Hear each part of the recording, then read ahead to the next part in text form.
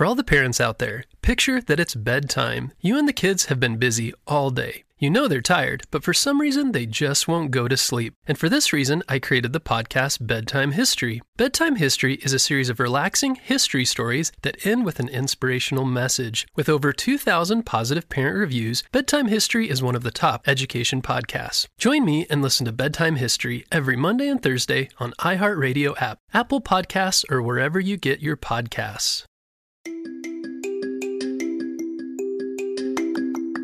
Hello, friends, it's Mr. Jim, and welcome back to Kid Short Stories. Do you know what makes all these stories so much more fun? Yeah, listening with a friend. So right now, I want you to think of 2 friends that you can share this story with, and then your parents can text them the link to this story. Today's story, we are seeing part 2 of Ava's amazing adventure.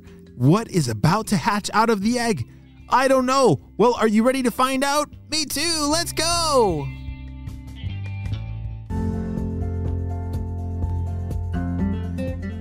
As the 3 sets of eyeballs eagerly awaited to see what would hatch out of this egg, Ava and her parents were all completely shocked at what popped out of the egg. As the egg cracked open, "Oh, look at that," said Ava. "It's a Triceratops." They couldn't believe it. It was a real Triceratops, a small dinosaur with 3 horns on its head. She had done it. "How did you do that, Ava?" said her parents. "This is groundbreaking and absolutely amazing. We have to tell the world of what you've done," they said. Ava's mind began to race. "Wait a second. I don't think we can do that. I know this is really cool, but if we tell them about this little guy, I don't think he's going to have a very fun life. He's going to be stuck with a whole bunch of test tubes and wires connected to him, and they're always going to be doing experiments on him, and I don't want that for him. Look at him, he's so cute. He needs to live a normal life, not stuck in someone's lab." "You're right, Ava. You're so smart," they said.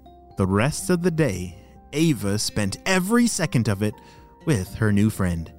"I am gonna name you Stubby." Because of the horns on his head, they had little stubs at the end of them. And boy, was he cute! He was about the size of a small kitten, except he wasn't as fluffy as a kitten. In fact, he wasn't fluffy at all. He had hard skin, almost like a rhinoceros, but even harder. But he was actually very nice.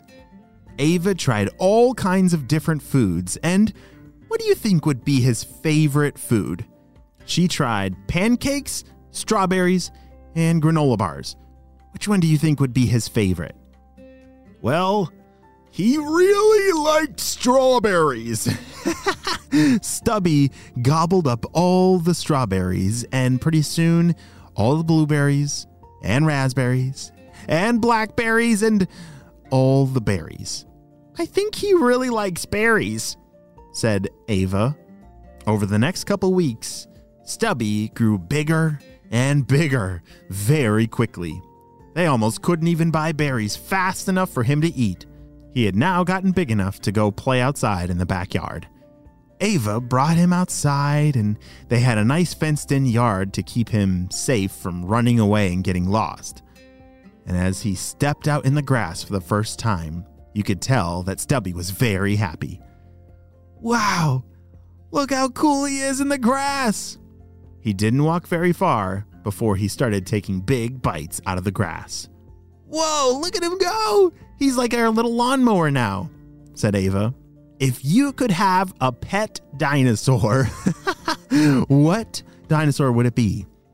Would you want to have a pet T-Rex, a pet Velociraptor, or maybe a Triceratops like Ava?" "I think I'm going to pick the Triceratops like Ava because I think the other 2 might try to eat me." Over the next several days, Ava started to train Stubby. She wanted him to learn exactly how to follow all the commands and how they can be friends together and work together. Stubby was very smart and learned all these tricks very quickly. Hey, Ava, how about we bring Stubby this time on our trip to the river? I think he would love that. He would love to splash in the river. So that's what they did. The three of them and Stubby climbed into the car and drove off towards the river. As they walked up the trail, Stubby walked very closely to Ava, following her every move. And up ahead was the river. Stubby, look at that. It's where we can splash and play. Let's go. She took off running for the river, and Stubby was close behind. As they jumped into the river and splashed everywhere, Stubby was having the time of his life. He was kicking his legs and waving his tail in the water, making the biggest splashes of them all. Ava's parents couldn't help but laugh and take pictures of this hilarious thing that was going on. Ava had become completely soaked, and Stubby was not stopping. Stubby, I'm going to splash you back, said Ava. As she started splashing Stubby, Stubby started splashing and splashing and splashing, and pretty soon they were all completely soaked, even her parents. They usually spend the day at the river looking for fossils, but Stubby brought a whole new level of fun into river play. Towards the end of the afternoon, it was getting close to the time where they needed to go home. Then all of a sudden, her dad saw something in the water. Ava, come over here. Look at this. Ava reached down in the water and pulled it out. It looked like another dinosaur egg. Wait a second. You don't think this could be another egg? Wait, maybe it's another fossil egg from Stubby's family. What if he has a brother or sister? Ava was so excited, and Stubby was too. She looked at her parents, and her parents said, well, I guess we got to take it home and start another adventure. And thus began another adventure of Ava and her dinosaur fossils. And this one would indeed, in fact, become one of Stubby's sisters. The end.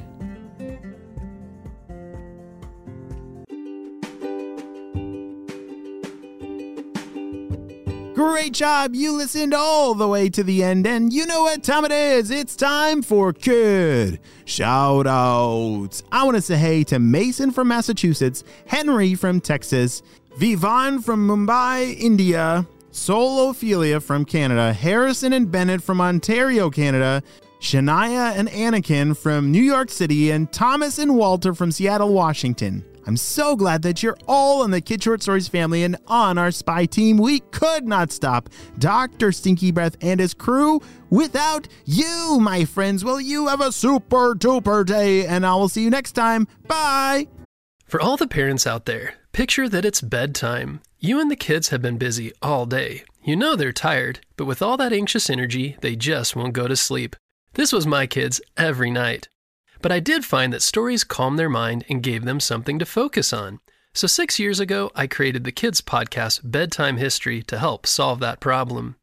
Bedtime History is a series of relaxing history stories that end with an inspirational message. We have episodes about Jackie Robinson, Neil Armstrong, Maya Angelou, and Sacagawea. Episodes also include topics like space exploration, engineering, the rise and fall of civilizations, and major events like the Civil Rights Movement and the Transcontinental Railroad. With over 2,000 positive parent reviews, Bedtime History is one of the top education podcasts. This week, join me and listen to Bedtime History every Monday and Thursday on iHeartRadio app, Apple Podcasts, or wherever you get your podcasts.